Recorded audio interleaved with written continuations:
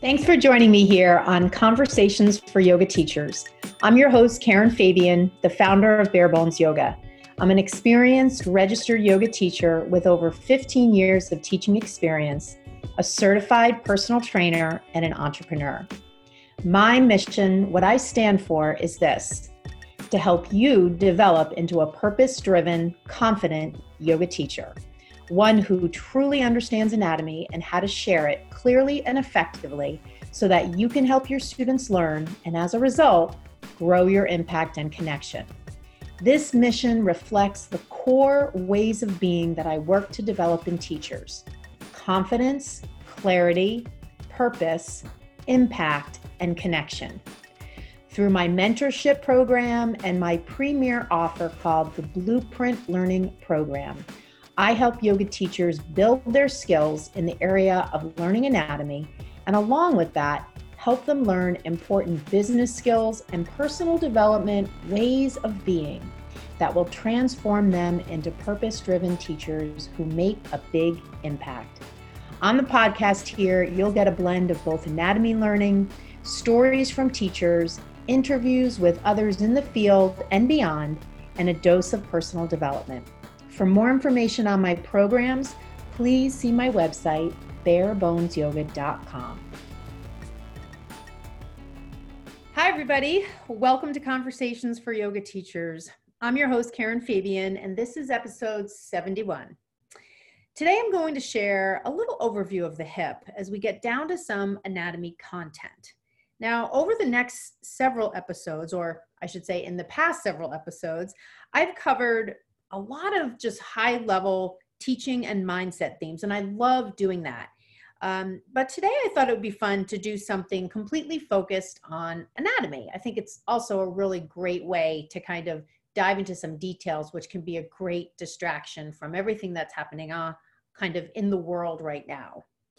So along those lines, I know, of course, we are all right now dealing with the impact of COVID-19 and the pandemic in our own way, in our own homes, our families, and our lives. And I certainly hope that you are doing okay and your family is as well. I know this is a really tough time in a lot of ways. And by the same token, it can give us a huge opportunity here to delve into our learning as teachers.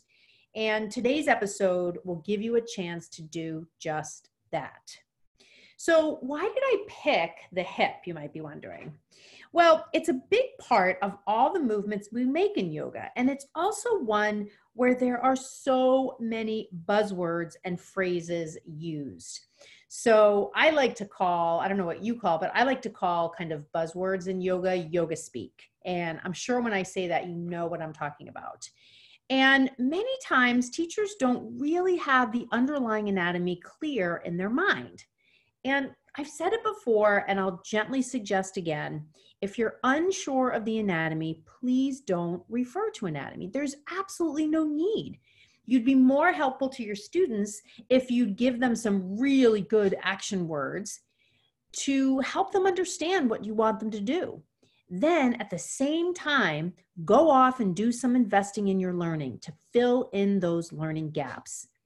And in fact, instead of signing up for a 500-hour training, hoping you'll get that specific anatomy-based learning you know you need, instead, think about investing in tools that are specifically targeted to this niche learning area. And I say niche, it's not even really niche. I mean, it's really one of the fundamental things you need to know as a teacher. It's just that global yoga trainings, like 200-hour and 500-hour trainings, while they touch on anatomy, they don't necessarily focus on it, and especially help you learn how to translate it into cues you can use with your students.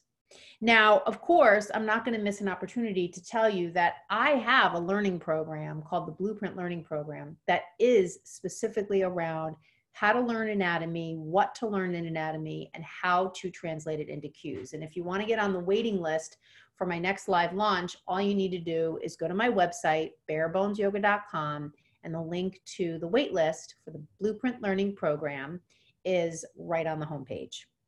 So I want you to take a minute and reflect on your own cueing in classes. So this is cueing to the hip.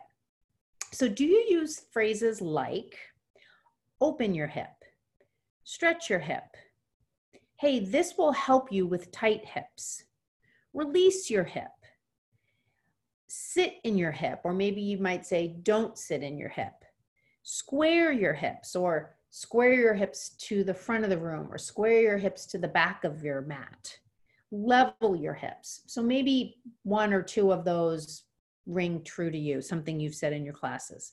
Now, if you say some of those things, and I asked you for each one, can you tell me the anatomical counterpart for what you just said? In other words, you're using common language when we kind of use that yoga speak. Can you reverse engineer the phrase back to its anatomical core or foundation? And further, can you share why you're using that particular phrase right now? What about this pose and this action that you want your students to do? What makes this cue the right cue in your mind to use right now? So essentially what this boils down to is this is how you know you're building your anatomy-based cues from the ground up, so to speak. You can work backwards to demonstrate you know the anatomical root for the cue, and you can share an intelligent reason why you're using it at that particular time with that pose.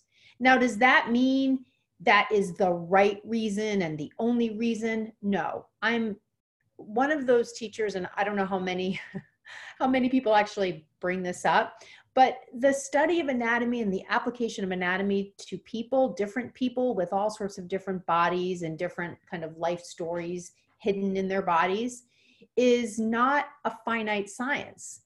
It has a lot of nuance to it. And so because of that, even though there are certain just facts about the body, the femur is the femur, the humerus is the humerus, you know, the gluteus maximus is the gluteus maximus, how that muscle reacts in different people is different. And when you're going into a room and you're teaching a group of people, everybody has some differences, some variations there. So I'm not suggesting that you come up with a rationale or you have a rationale that proves you're right. I'm simply suggesting that you have a good foundation of knowledge of anatomy you're building on so that you can present a well thought out reason for why you're using the cue you're using at that point. Now, why does this even matter? Are there yoga police that are going to reprimand you if you use a cue incorrectly or say what you heard without knowing the why behind it? Of course not. Are there people in your class who will report you if you say the wrong thing? Do you mean to say something that you don't really know? The answer to all these things, of course, is no. And further, sometimes you don't actually know you're saying something you don't really know because that's what you were told to say. That's what you were told to say. That's why a great way to test yourself is to see if you can work backwards. For instance, when you use a cue, ask yourself, what does that mean in terms of the anatomy behind it? What's the joint I'm referring to? What's the joint action? What's the muscular action? If you're using words that refer to muscles like stretch or too tight, ask yourself, why do I think this action is stretching a muscle? And what muscle? Or why am I saying tight here to refer to a muscle? What muscle am I talking about? Do I know if it's tight for everyone? Is that the right word to describe what's happening? Why? So this is all how you come out of that trance of, quote, what you were told and start really figuring out if you understand anatomy or if you're just saying the words without really knowing what's behind them. And that's what this episode is all about. Now, I also want to invite you to my live online workshop on the hip happening on Thursday, April 23rd at 5 p.m. Eastern. This is live, not recorded. It's a live, not recorded workshop that will give you images to look at of the involved muscles of the hip, a presentation I'm going to walk you through that will give you the anatomy knowledge you need to have about the hip, how-tos on how to apply it to the cues in your teaching, and best of all, because I limit this online workshop to 10 teachers, you're going to have time for questions, and we'll be able to chat back and forth as questions come up. You'll keep your chat functionality on Zoom open so that we can just have normal conversation just as if we were in the room together. So to sign up for this workshop and get one of these, there's only 10 slots, just DM me on Instagram, Barebones Yoga, maybe send me an email, Karen@barebonesyoga.com, or on my Facebook page, Barebones Yoga. You'll see the post from today, which is April 13th. So let's get into some of these details.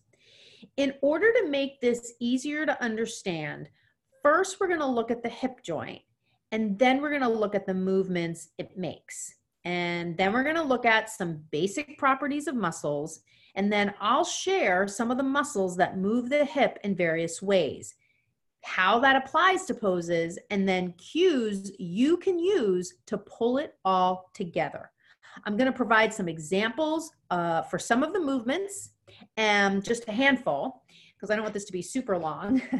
And if you want more, as I'm sure you're going to, I'm going to highly recommend you sign up for my online workshop I just told you about on the 23rd. And plus, there's only so much I can do with audio. So the online workshop is going to give you a chance to see the images of the muscles. I'll share the PowerPoint with you afterwards. So it's a great opportunity for you to really invest in your learning, which again is a great way for you to leverage this downtime to invest in your teaching so that when we can get back into the studios, you're going to have kind of a leg up. Your teaching will be kind of infused with new knowledge, and you're going to be able to make a bigger impact.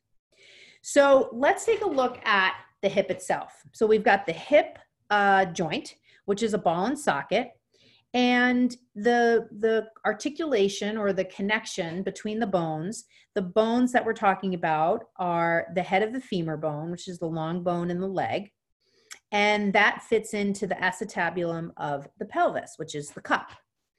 And the hip joint provides a lot of mobility and can move through all the major anatomical movements.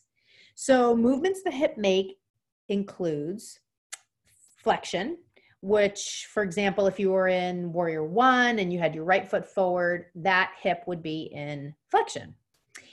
And the next movement is extension. So in upward dog, you're in bilateral extension.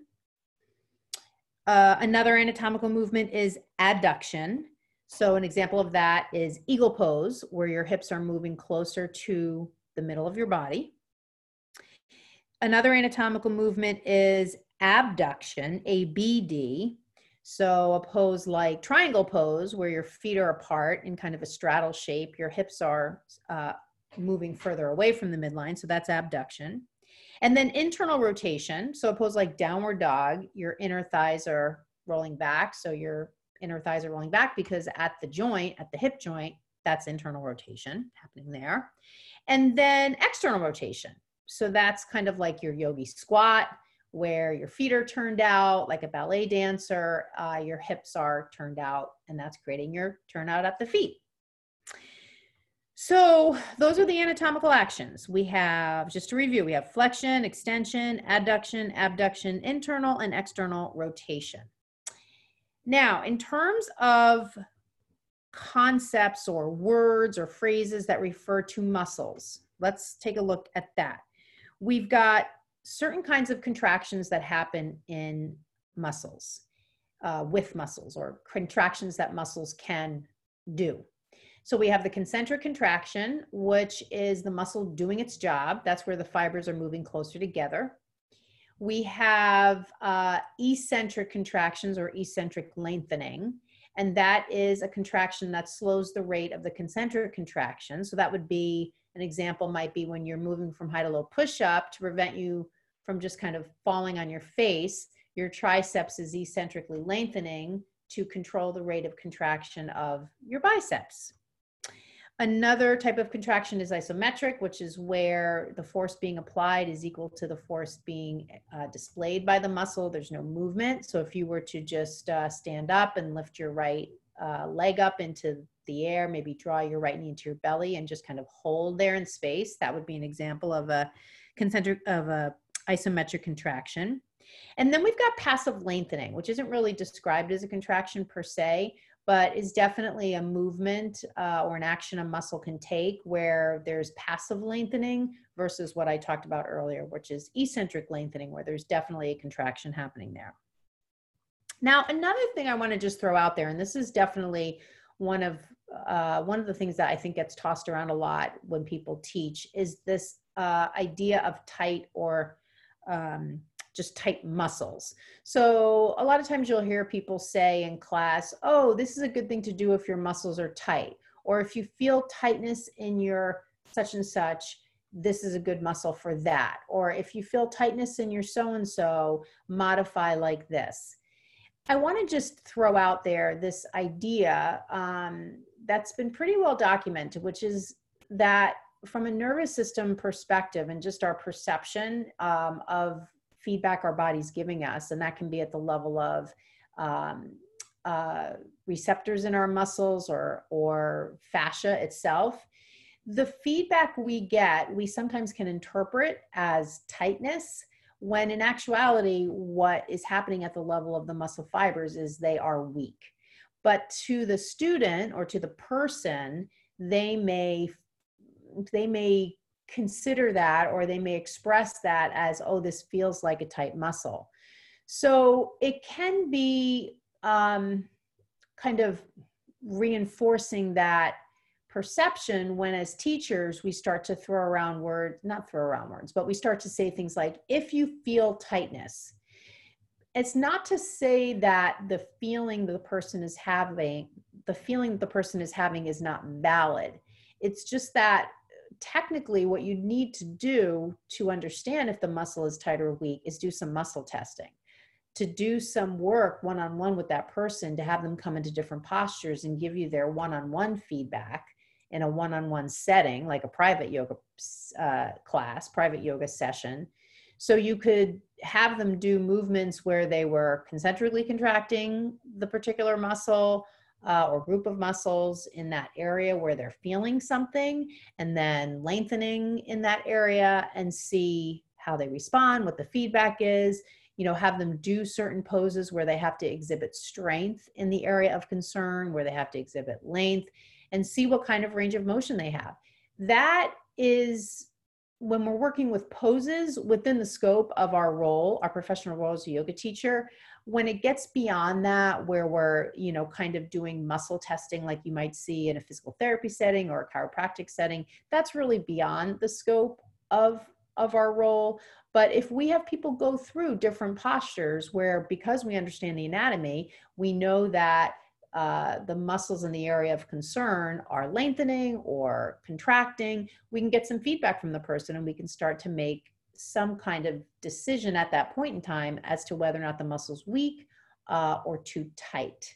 So that's just something that I want you to consider, especially when you might feel inclined, because other people have said it and you've heard them say it, to start to say things like, if you feel the muscle is tight, rather than just sticking with what's happening, right? I mean, whether or not I feel like my psoas is tight, there are certain poses where the fact is the muscle is contracting. That is something that the yoga teacher can share, and then I can blend that kind of fact-based information with the sensations I have in my body and see if there's a match or if there's a mismatch, or if I have concerns, I can talk to the teacher after class and say, hey, you said here the muscle is contracting, but to me it feels really loose in this area. What might that be about? And this is, part of the joy of teaching from anatomy, is that you're sharing about the body, and then people have an opportunity to hear this information and blend it in with their experience. And sometimes there is a disconnect. And that's, if they do come up and talk to you after class, it can be a really cool experience for both of you. You can share what you know, you can get some feedback from them, you can ask more questions, you can find out more about what they're feeling in their body. And this can't happen in a group class. It has to happen in a one-on-one conversation. And those one-on-one conversations can also be great opportunities for you to offer the person some one-on-one sessions. And that is really, the best format to, to really get into some more of the details with a student. And then that's just kind of, the overall piece I want you to kind of consider. And then one more thing in this area, which is that, the body, and this is going to sound kind of obvious, but I really want to be sure I mention this. The body works as a system. Even in this example I was just talking about, when somebody might come up to you after class and point to a part of their body and say, I feel uncomfortable here, or it feels tight here, you have to kind of help them appreciate that there are a number of different muscles in that area, and fascia, and the impact of joints and their movement that could be part of why they're getting the feedback they're getting. Many times students, pretty much all the time, students will think of the body more like just a bunch of parts. And so if they have a problem, they'll assume you can tell them the part of the body, most likely the muscle, that's having a problem. And for most people, what they're going to say is, can you show me something to stretch this? Because kind of in our vernacular about fitness in our culture, and a lot of what's out there on social media, and a lot of what's out there in terms of teachers who aren't familiar with anatomy, but yet seem to be teaching from anatomy, what oftentimes gets put out is this message that if something is uncomfortable, you should stretch it. And so as a result, you'll probably get people coming up to you, pointing to a part of the body, asking what the muscle is, and asking what they can do to stretch it. And this is, again, another really good justification for spending your time and money on anatomy information from a training perspective, because those kinds of conversations are a great opportunity to help somebody get a more broad understanding of their own body, how it works on a functional level as it relates to movement.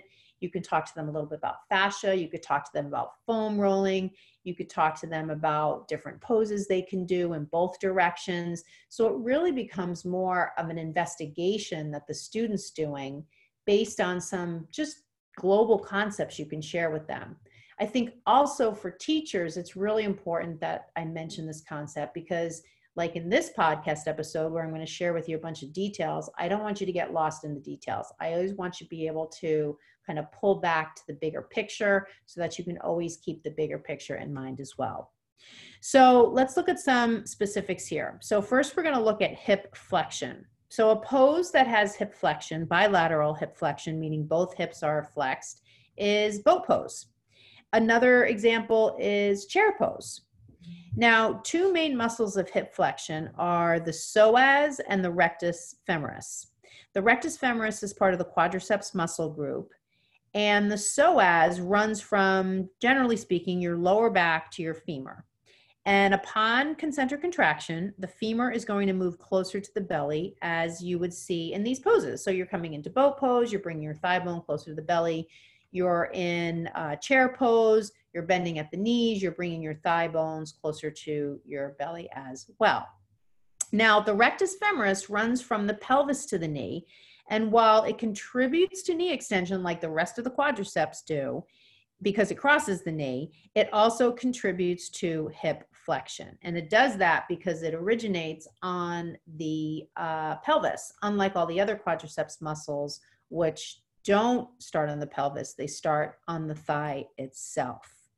Now, cues to the hip here really can be action oriented, because it's hard to, as a student, as a person, to connect to your psoas. It's really deep in your body. I remember when we did cadaver lab dissection and we got to the psoas, it was days into our week-long lab.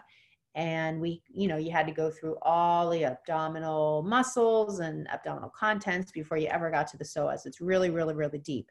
So most of the time, like when you're in boat pose and you cue people to draw the belly button into the spine, that's really more of a cue to the rectus abdominis, which is an abdominal muscle that runs from your pubic bone up to your sternum, versus cueing them to the psoas, which is definitely contracting in boat, but it's not like a person can really create a psoas contraction as much as they can feel the rectus abdominis contraction. I think something to watch for, especially psoas is one of those muscles that people sometimes tend to know. I mean, there are just some muscles like biceps and pectoral muscles and lats, like things that are part of gym vernacular. Psoas tends to be one of those muscles too. So sometimes people will say, or maybe they read an article, oh, psoas muscles tend to be tight. So there can be a little bit of a misperception that, oh, if I have some tightness in my hip, it's definitely because I have a tight psoas. And if you go back to what I was saying earlier, sometimes the sensation does not always match what's happening at the level of the muscle fibers. So it's good to do, for students like this, to give them kind of a recipe if they do talk to you after class, of different poses where they're working both hip flexion and hip extension and seeing what their sensation feels like at that point. And that's a good way, if they're doing both lengthening and strengthening, you can have them follow up with you the next time they're in class to give you their feedback, and then go from there with maybe some other recipes that they can try. So that's hip flexion. So let's look at hip extension. So some good examples of hip extension are things like upward dog, so that's bilateral hip extension. Airplane, so that's one hip is an extension, the leg that's behind you. Warrior One is another one. The leg in the back is your extended hip. Let's see, bridge pose for bilateral hip extension. Now, there are two main muscles of hip extension. Do you know what they are? Two main muscles. Right? So if you think about hip extension, think of wheel pose. You're definitely going to be using muscles in the back of your body, not in the front, to create that concentric contraction. So if you guess gluteus maximus and hamstrings, you are correct. So the gluteus maximus and the hamstrings are both muscles of hip extension. Now, the interesting thing is often that the gluteus maximus is weak, because people are, of course, sitting a lot during the day. And when you're sitting, your hips are in flexion. So your gluteus maximus is passively lengthening when you are sitting. And the hamstrings then, because you're sitting a lot, your hamstrings tend to become overly strong, what we call in exercise science synergistically dominant. The hamstrings and the gluteus maximus both do hip extension, so they're synergists. They do the same thing. They work collaboratively to extend your hip. When you talk about synergistic dominance, one overtakes the other that does the same thing. So when you look at exercise science data, more in the area of personal training, I have my certification in personal training, so I have access to some of that information. It's also obviously readily available if you Google different exercise publications, like from NASM or ACE, you'll find articles that provide more data around movement, which is different than in the yoga world, where anatomy is we kind of stick to things at the functional level, which is great because that's definitely our area of expertise. However, if you do have an interest in going down to the level of detail around things like studies and muscle imaging and different things around the way muscular imbalances can happen, you have to go kind of outside the yoga world to the exercise science world and look at different studies and PubMed publications and like I got my certification from National Academy of Sports Medicine. They have a lot of research guides and manuals and things that go into this kind of information, really beyond what we look at in yoga. So when you have this synergistic dominance of the hamstrings, what can tend to happen is that also will tend to create more weakness in the gluteus maximus, because the hamstrings are kind of always taking over the role of hip extension. So they leave the glute max with kind of less to do. So this obviously can result in a weak glute max over the hamstrings. And this might actually, be a reason why, let's say you were having people come into bridge, you might say to them, hey, can you squeeze a little bit around your sitting bones? So in that case, you're asking them to create a little bit more active contraction of the gluteus maximus. And then if you also let them know, I want you to do this because I want you to strengthen your glute max a little bit. If you've been sitting a lot all day, your hamstrings will tend to be overly strong. So let's give the glute max a little bit of an extra effort, something a little bit extra to do. So here in that way, you're kind of giving them the full picture. So you're not just saying, squeeze your glutes without telling them the why, which is not only important for you to know the why, but why don't you share that with them too, so that they can be in on the learning opportunity as well. So when we look at the gluteus maximus, it's a really broad muscle. I mean, just when you sit in a chair, you're sitting on your gluteus maximus. It's that whole back part of your hip. It's a broad muscle. It starts on several parts of your pelvis and sacrum and inserts on your femur and part of your iliotibial tract, which becomes your IT band. Now, its main function is hip extension, but I want you to remember it also externally rotates your hip, which is why it's helpful to ask people to squeeze a block between their thighs in poses like bridge and wheel, when they might unknowingly externally rotate their hip, which can sometimes create a sensation of pressure on the SI joint, or just might not feel so comfortable. Now, cues to contract the gluteus maximus, for whatever reason, tend to be hot topics of conversation between teachers, as sometimes teachers say, cue to the glute max, and others say, don't cue to the glute max. That's going to, place more pressure on the lower back. So as with all things, there are a number of factors to consider, and I'm going to just give you a few of them here. So when you're asking people to do poses with hip extension in them, guess what? The muscle is concentrically contracting. It has to, otherwise the person couldn't do the pose. I mean, that's why some of these warnings are pretty silly unless you explain the context to either do the action or don't.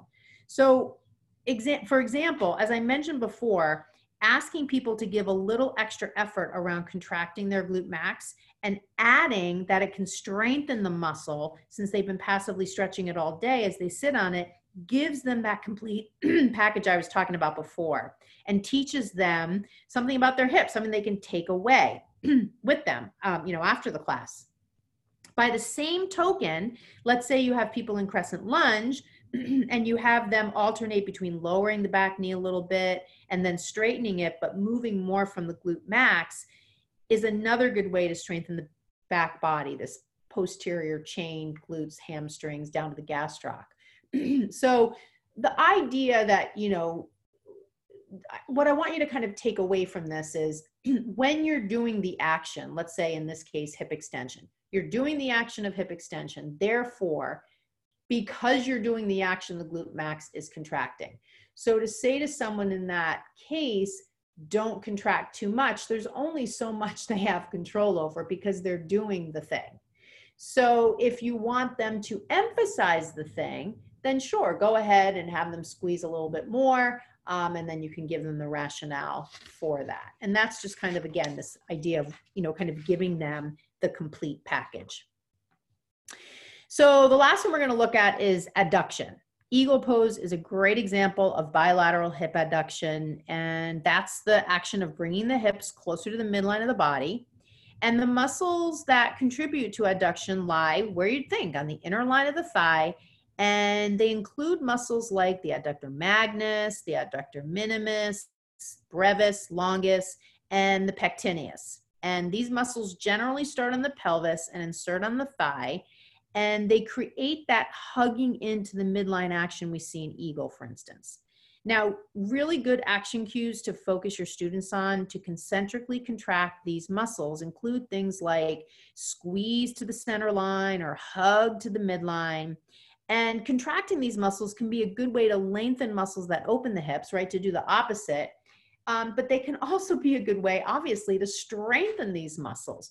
This also relates to, if you might say to people, squeeze a block between the thighs in poses like chair, maybe take their feet to hip width, squeeze a block between the thighs. Good way to strengthen the adductors. And, we do a lot of things, not a lot of things, but we do a good amount of things where the hips are in abduction, straddle type shapes. So it can be nice to counteract that with some work, some concentric work for those inner line of the thigh muscles. So I'm going to end here, but I want to end with a little quiz. Quizzes can be fun to do.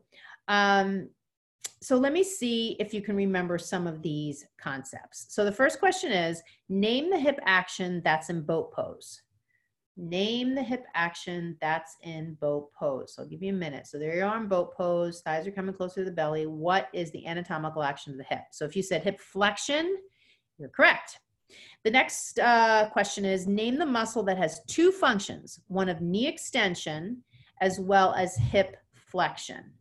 Right? So it's a polyarticular joint. It crosses two joints, hip and the knee. If you said rectus femoris, part of the quadriceps, you are correct.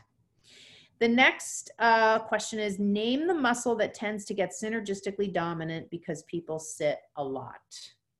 Name the muscle that gets synergistically dominant because people sit a lot. That would be the hamstrings. The next question is, name the articulation of the hip. What are the bones of the hip? Give me the specific terminology. So if you said the head of the femur into the acetabulum of the pelvis, you'd be correct. All right, next question. Name the kinds of muscle contractions. Name the kinds of muscle contractions. Maybe pause the audio and think about it. So the correct answers are concentric, eccentric, isometric, and then passive lengthening. All right, and then the last three are true or false. In triangle, the hips are in abduction. In triangle, the hips are in abduction. That is true. In wheel, the hips are in extension.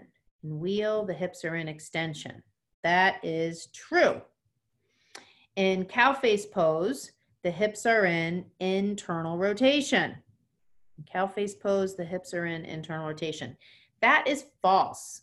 That is false. And I bet you're thinking, how can that be? I'm hugging my legs in. I'm also turning them in. Well, keep in mind, these anatomical actions exist in a range. So while there might be a little bit of internal rotation, there's more of an emphasis on rolling the inner thighs out, even though you're squeezing them towards the midline. So it's really more adduction and a little bit of external rotation. And if you want to test it out, just wrap your legs in your cow face pose and roll your inner thigh, roll your hips in, and you're pretty much going to start to realize that it's the opposite you want people to do. So we have reached the end of the podcast today. I want to thank you so much for listening. If you're not in my anatomy work group, definitely hop into that. I have almost 1,000 teachers in there from all over the world. We do some nice back and forth about questions people have. I post quick anatomy lessons in there. Just go on Facebook and search for the Bare Bones Yoga Anatomy Work Group. And don't forget to DM me or email me to get one of those 10 seats in my live workshop on the 23rd, so you can learn even more about hip anatomy and how to apply it to your teaching. And the last thing is, don't forget, if you're really, really looking for a niche training on anatomy and how to apply it to your teaching, I definitely would highly recommend you get on my wait list for my Blueprint Learning Program. This is my signature program, all about helping teachers with this specific aspect of teaching, learning anatomy, applying it to your teaching. So stay safe, stay healthy, do all the things and then some, and I'll talk to you soon. Thanks so much for listening. Namaste. Thank you so much for listening to Conversations for Yoga Teachers. I am your host, Karen Fabian, and I just want to remind you, if you would like to get on the wait list for my 2 premier programs, the Blueprint Learning Program and my mentorship program, all you need to do is visit my website, barebonesyoga.com, and the links to get on the wait list for both of these programs are right on the homepage. Thanks for listening, and see you on the next episode.